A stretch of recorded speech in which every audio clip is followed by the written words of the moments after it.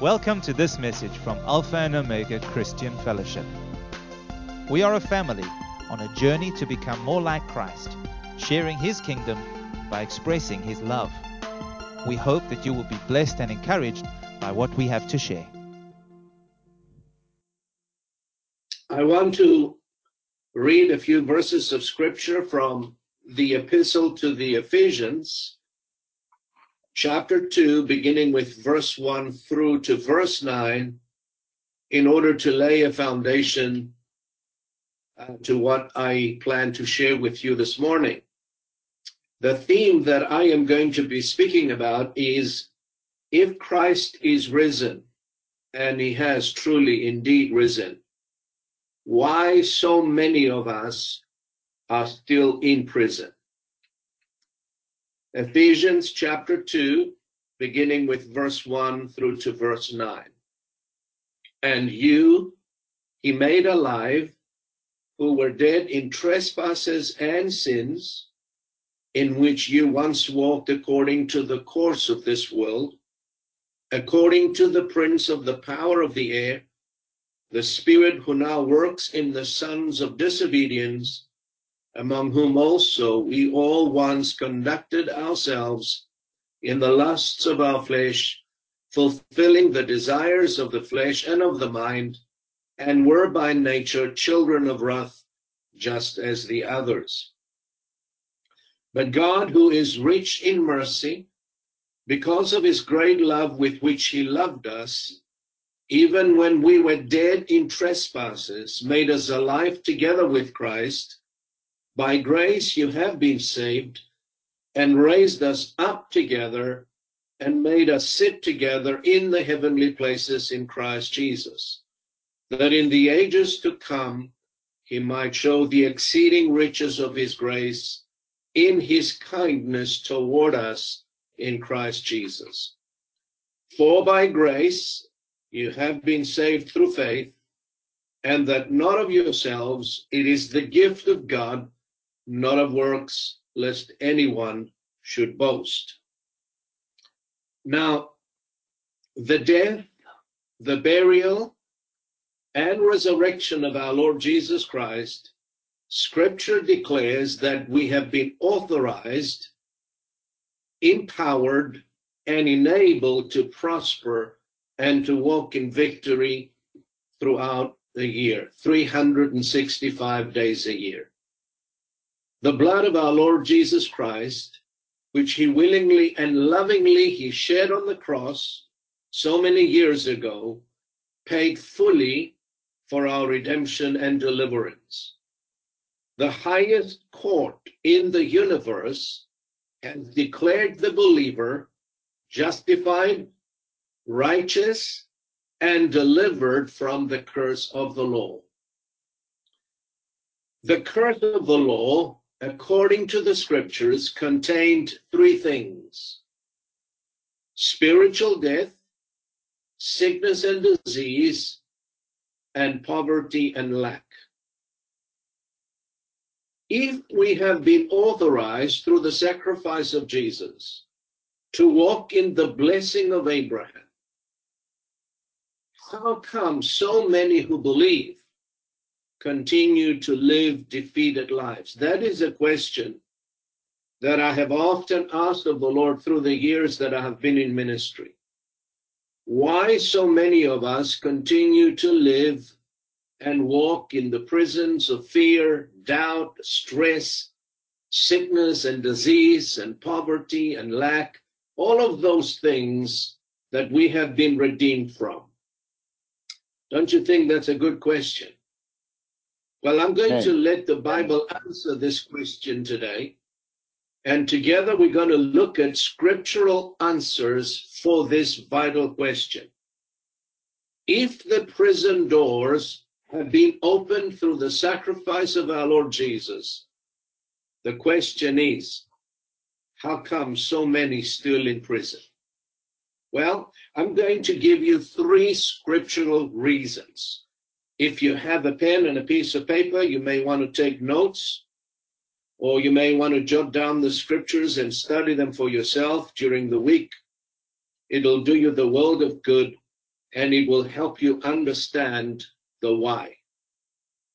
The first reason is found in Hosea chapter 4, verse 6, and Isaiah chapter 5 and verse 13. The first reason is a lack of spiritual knowledge or an unrenewed mind. Hosea chapter 4, verse 6 says that God's people are destroyed for one single reason, and that is for lack of knowledge. Please remember, this is not intellectual or academic knowledge. He's talking about spiritual knowledge that comes from the Word of God through the Holy Spirit. Isaiah 5:13 also says that God's people remain in captivity because they have no knowledge. Now, understanding what took place at the cross, as well as understanding our union with Christ in his death and resurrection, is the key to living a victorious life. When we accept by faith what took place on the cross, releases us from the dominion of darkness and elevates us into a place of authority and blessing. And that is through faith. Now, you may have heard it preached more than once, but that does not mean we believe it or our mind is fully renewed with the truths and the realities that we have heard from the gospel. The way to freedom, true spiritual freedom, is through revelation knowledge. As Jesus said, you shall know the truth, and the truth shall make you free. I say it again. The way to spiritual freedom is through revelation knowledge. And revelation knowledge comes through the renewed mind. Now, in order to explain, let's look at the Old Testament example and learn a vital and an important principle from the deliverance of Israel from the dominion of Egypt and Pharaoh. The Israelites were delivered from the power of death, from the angel of death, through the application of the blood from the sacrificial lamb. Remember, they slew the lamb, a spotless lamb. They took the blood and applied it on the door posts and lintels of the homes. Now, through that act of faith, they were delivered from death. The Lord spoke to them through Moses, if you recall, and say to them that when I see the blood, I will pass over you. That is why it is called Passover. Now, even though the blood of the Lamb delivered them from death, they still had to make a move and get out of Egypt quickly. They did not remain in Egypt. And this is very important for us to understand that. By the same token, the scriptures declare that we were saved and delivered from the power of Satan through the blood of our sacrificial lamb, who is none other than Christ himself, our Savior. We must also make a move out of the dominion of darkness by the renewing of our minds. The way we get out of our spiritual Egypt or a worldly mindset is through the renewing of our minds. We must quickly make our exodus out of our worldly mindset, out of the world's way of thinking, the world's way of talking, and the world's way of behaving, so that we may not experience what the world experiences, but that we may experience true transformation. Now, Paul explains this in Romans chapter 12 and verse 2, And he says the following: be not conformed to this world, or adapt to the mannerisms, the values, or the principles of this world. But he says, be transformed by the renewing of your mind, that you may prove what is that good and acceptable and perfect will of God. Now, believers who refuse to renew their minds with the truth of God's word and the realities of the gospel continue to remain in bondage to fear and continue to experience what the world experiences. We don't have to. But if we remain ignorant, we will participate and experience exactly what the world experiences. Even though we are saved through the blood, we cannot experience true freedom and liberty because we remain in the world through our unrenewed minds. Now, Revelation chapter 18, verse 4 says, and I heard another voice from heaven saying, come out of her, my people, lest you share in her sins, and lest you receive of her plagues. Now there's an angel spoke from heaven and said, come out of her, meaning come out of Babylon, or the worldly system, the system that hates God and hates his ways. And he's talking to God's people because he says, come out of her, my people, lest you share in her sins, and lest you receive of her plagues. Now, Paul writes to the Corinthians and gives them the same instruction as Revelation chapter 18. Listen to what Paul says in 2 Corinthians chapter 6, verse 14 through to 18. We read the following: do not be unequally yoked together with unbelievers. For what fellowship has righteousness with lawlessness? And what communion has light with darkness? And what accord has Christ with Belial? Or what part has a believer with an unbeliever? And what agreement has the temple of God with idols? For you are the temple of the living God, as God has said, I will dwell with them and walk among them, and I will be their God, and they shall be my people. Therefore, come out from among them and be separate, says the Lord. Do not touch what is unclean, and I will receive you. I will be a father to you, and you shall be my sons and daughters, says the Lord Almighty. God is calling his people to come out from a system, to come out from the worldly way of thinking and talking and behaving. And he says, do not touch what is unclean, and I will receive you, and you will be my sons and daughters, and I will be a father to you. Now, these instructions are very clear. The way we depart from the world is by the renewing of our minds, changing the way we think. That is the true meaning of repentance. Now, you see, an unrenewed mind, a mind that has not been touched with the word of God, is an ignorant mind. And spiritual ignorance is the number one cause of believers being destroyed. Satan is not, he's already been defeated.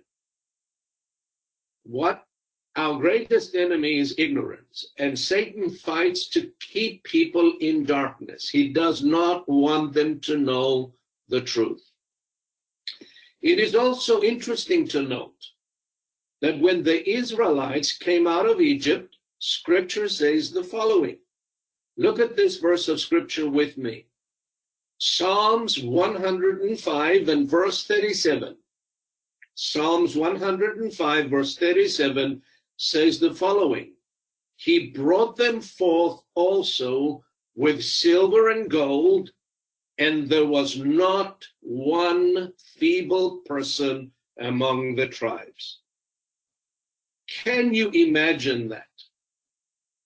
3.5 million people, close to 4 million people, and not one person was sick or feeble among them, as they had eaten the lamb and hurried out of Egypt. That is incredible. Surely among that 3.5 million people, there must have been some elderly people. But the word says there was not one feeble person among them. Not only that, but they came out with silver and with gold. They were not only redeemed from death, spiritual death, but they were also redeemed from poverty as well as sickness and disease. And that is the scriptural truth. Now, the Egyptians who oppressed them gave them silver and gold for all the years of unpaid wages which was due to them. In fact, the Bible says they stripped the Egyptians of their wealth. What a miraculous deliverance. Speak about transference of wealth. The Bible says that the wealth of the sinner is laid up for the just. Proverbs 13, verse 22. When we were delivered and redeemed from spiritual death and we came into spiritual life, it's important to understand that we were also redeemed from sickness, from disease, from poverty, from lack, from fear, from guilt and shame. The blood of Christ was sufficient. The price was paid. And therefore we need to renew our minds with the realities of the truths of the gospel. As we renew our minds with the realities of the Word of God, our faith is activated. And through faith, we come out of the curse of poverty and lack into a place of abundance, as well as from sickness and disease into a place of health and healing. Now, this reminds me so much of my own personal experience in my own life and testimony. From the age of 16 until the age of 22 and a half or 23, when I was born again, I slaved away working for various people. In fact, for one whole year, I worked and labored like a slave for my uncle, from 7 o'clock in the morning, sometimes to 10 o'clock at night, not a day off. And for a whole year, he never paid me one single cent. He said, you needed to learn the trade. So that was, your wages is your experience that you gained. Well, be it as it may, I slaved away. People abused and used me, worked for many hours and never got what I was worth. But you know what? When I came to Christ and received Jesus as Lord over my life, all those years that I have worked and labored and been abused and stolen from was really given back to me. God restored to me all those years that the locusts have eaten. Amen. And in a very short time. That's why I can identify so much with what the scripture says, that they came out and there was not one feeble person among them, and they came out with silver and gold. That is the blessing of the Lord, folks. And we need to renew our minds with the realities of the gospel. As we align our thoughts and our ways with God's thoughts and God's ways, as we seek first the kingdom of God and his righteousness, the Lord promises to restore all the years which the locusts have eaten and destroyed. And that is a promise from God Almighty.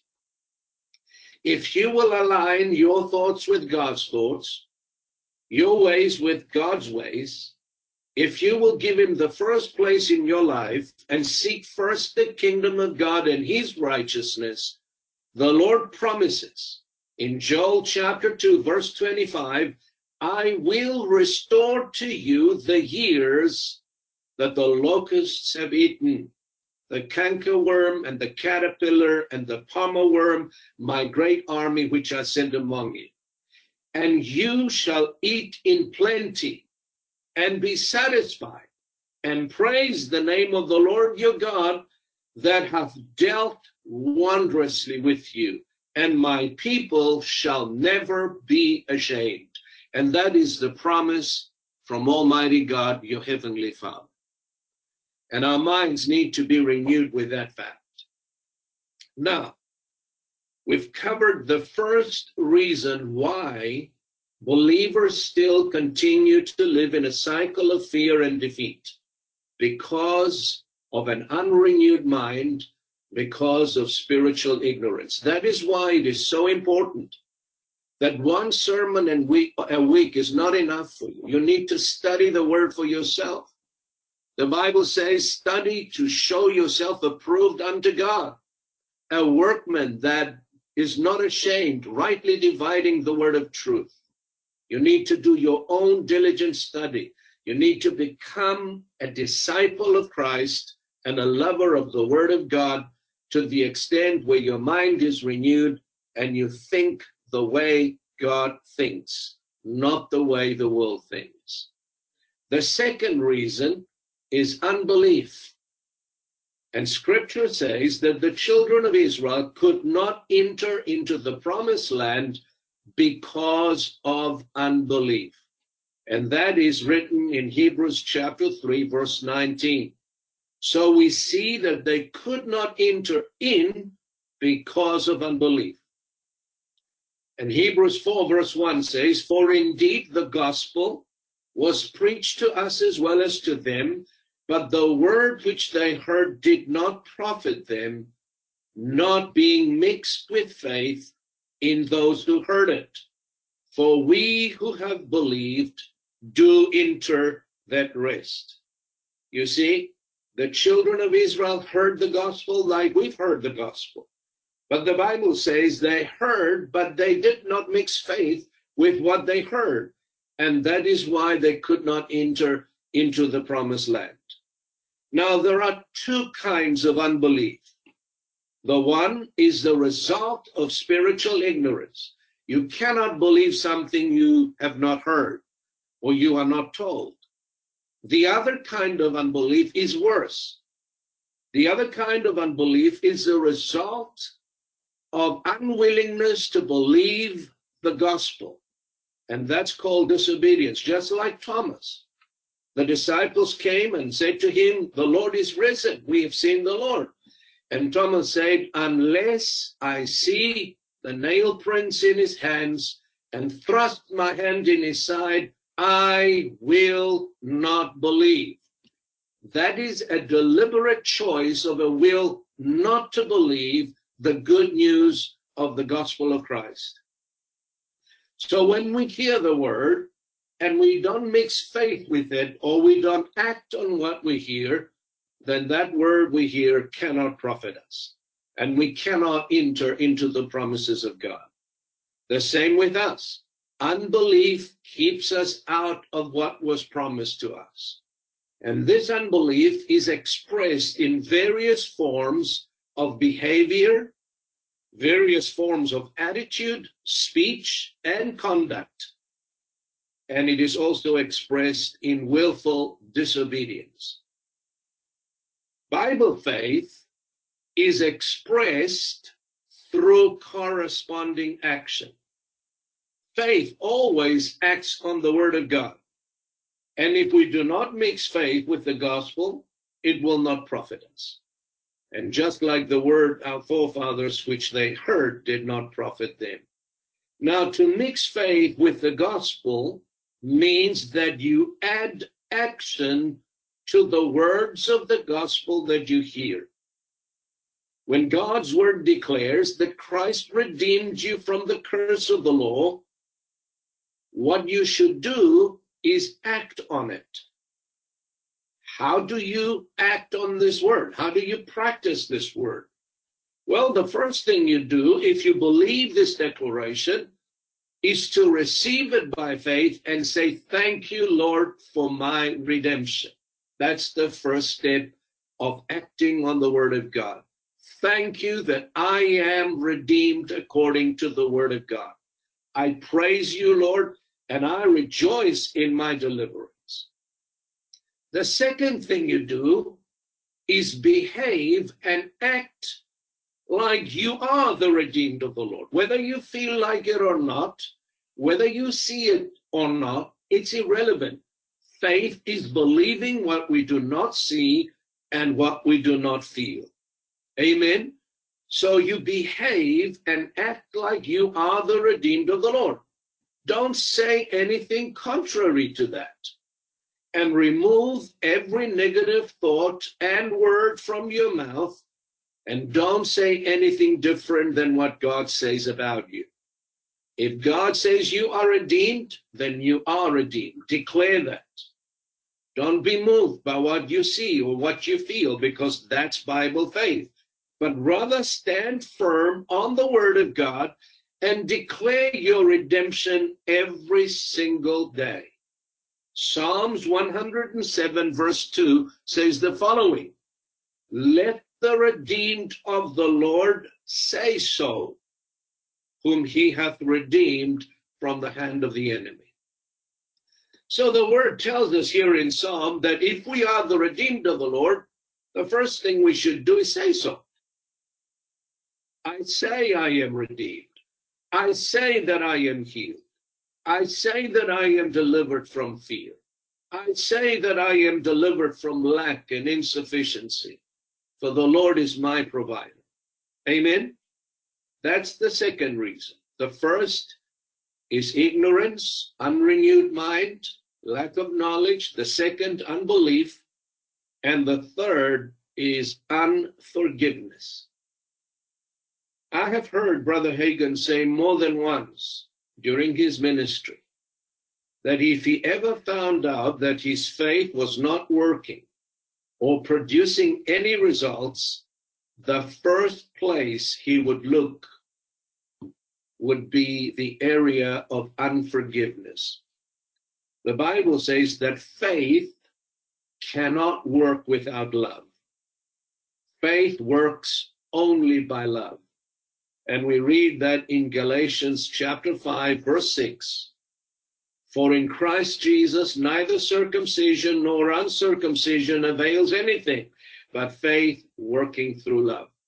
So if your faith is not at work, if your faith is not producing any results, then check your love walk. Are you walking in love? Are you walking in forgiveness? God's kind of love walks in forgiveness. Listen to what Jesus said in Mark 11 and verse 25. And whenever you stand praying, if you have anything against anyone, forgive him, that your Father in heaven may also forgive you your trespasses. But if you do not forgive, neither will your Father in heaven forgive your trespasses. Ephesians 4:32 says, and be kind to one another, tender-hearted, forgiving one another, even as God in Christ forgave you. Colossians 3:13, bearing with one another and forgiving one another, if anyone has a complaint against another, even as Christ forgave you, so you also must do. I want you to listen to this next statement that I'm going to make. If Jesus had not forgiven those who crucified him, he would not have come out of the grave. Because he did forgive, God's power was released on his behalf and brought him out of the grave. If we do not extend true love and forgiveness to those who have hurt or wounded us, or to those we perceive they've hurt or wounded us in any way, we will not be released from our wrongdoing, even if the Lord has forgiven us. People who find it difficult to forgive others, I believe they have lost sight of their own shortcomings and their own failures. They have lost sight of God's mercy and God's forgiveness towards them. This is a very important thing in our love walk. Let me share a little bit about my testimony here. For the first 10 years in this city of Cape Town, as a pastor, seemed to be filled with turmoil, conflict in the ministry, and strife within the church. The folks who came to our church did not really have my heart or the values of the Word of God. And for 10 years, we went through one cycle of conflict into another because I was surrounded by people who had their own agendas and to do their own things. It was during those years that I have learned to stand on God's word, not compromise the vision, and without giving in to the demands or manipulations, even at the cost of many leaving the church. As a result, of course, I've learned to develop a strong back, as well as learning to make my forehead as hard as a flint. In those times, one of the things that I have learned was to forgive in order to survive in the ministry and continue to follow the Lord from one season into the next. As a family, both my wife and I, as well as my children, we have learned to forgive in those times and to love. And then the Lord said to me one day, many years ago, he said, the only reason you are still in ministry today and continue where I have planted you is because through all that you've gone through, you have learned to love, you have learned to forgive, and you have learned to move on. That's why many don't make it. They become bitter. They become hateful and spiteful and unforgiving. And that, of course, opens the door to the destroyer. So I urge you today, if there is any trace of unforgiveness in your heart, please, at all costs, forgive. Does not matter how you feel. Forgiveness is not a feeling. It is an act of our will to forgive those who have hurt us. The test of forgiveness is that you ask yourself some of these questions. Am I still angry with the person I have forgiven? Do I still carry anger within me? Am I still bitter? Do I harbor any resentment towards them? Do I wish them any harm in any way? Do I continue to speak about what they've done to me? You see, if you continually bring that hurt up and speak about it, that means you haven't really forgiven. You haven't moved on. You still carry that pain and that hurt. And that pain will never go away unless you release them and forgive them. What kind of emotions or what kind of thoughts come to mind when I think about these people? If I see them walking down the street, do I cross over to the other side and pretend I didn't see them? Or do I walk over to them and greet them? Now, these are hard questions, and we need to answer them in order to test ourselves whether we have really forgiven. Not only that, but when you forgive, the Bible instructs us to do good to those who hate or despise us. Romans chapter 12, verse 20 says, if your enemies are hungry, feed them. If they are thirsty, give them something to drink. In doing this, you will heap burning coals of shame on their heads. Don't let evil conquer you, but conquer evil by doing good. Forgive not only in word, but also we need to forgive in deed. We need to add to our forgiveness acts of kindness to those who have hurt us. Do something good to those who have done wrong to you. And by doing good to them, you are conquering evil with good. Paul admonishes the believers in Corinth that when we approach the table of the Lord as believers in Christ, or the table of remembrance, remember that Jesus said, as often as you eat this bread and drink this cup, you do it in remembrance of me. And Paul admonishes the believers in Corinth that when they approach the table of the Lord, they must do so with faith, with love, and the reverential fear of the Lord.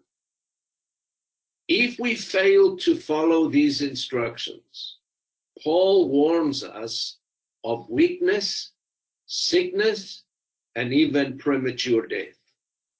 Let's read what Paul says in 1 Corinthians chapter 11, verse 28 through to 32, in closing the message that I wanted to share with you today.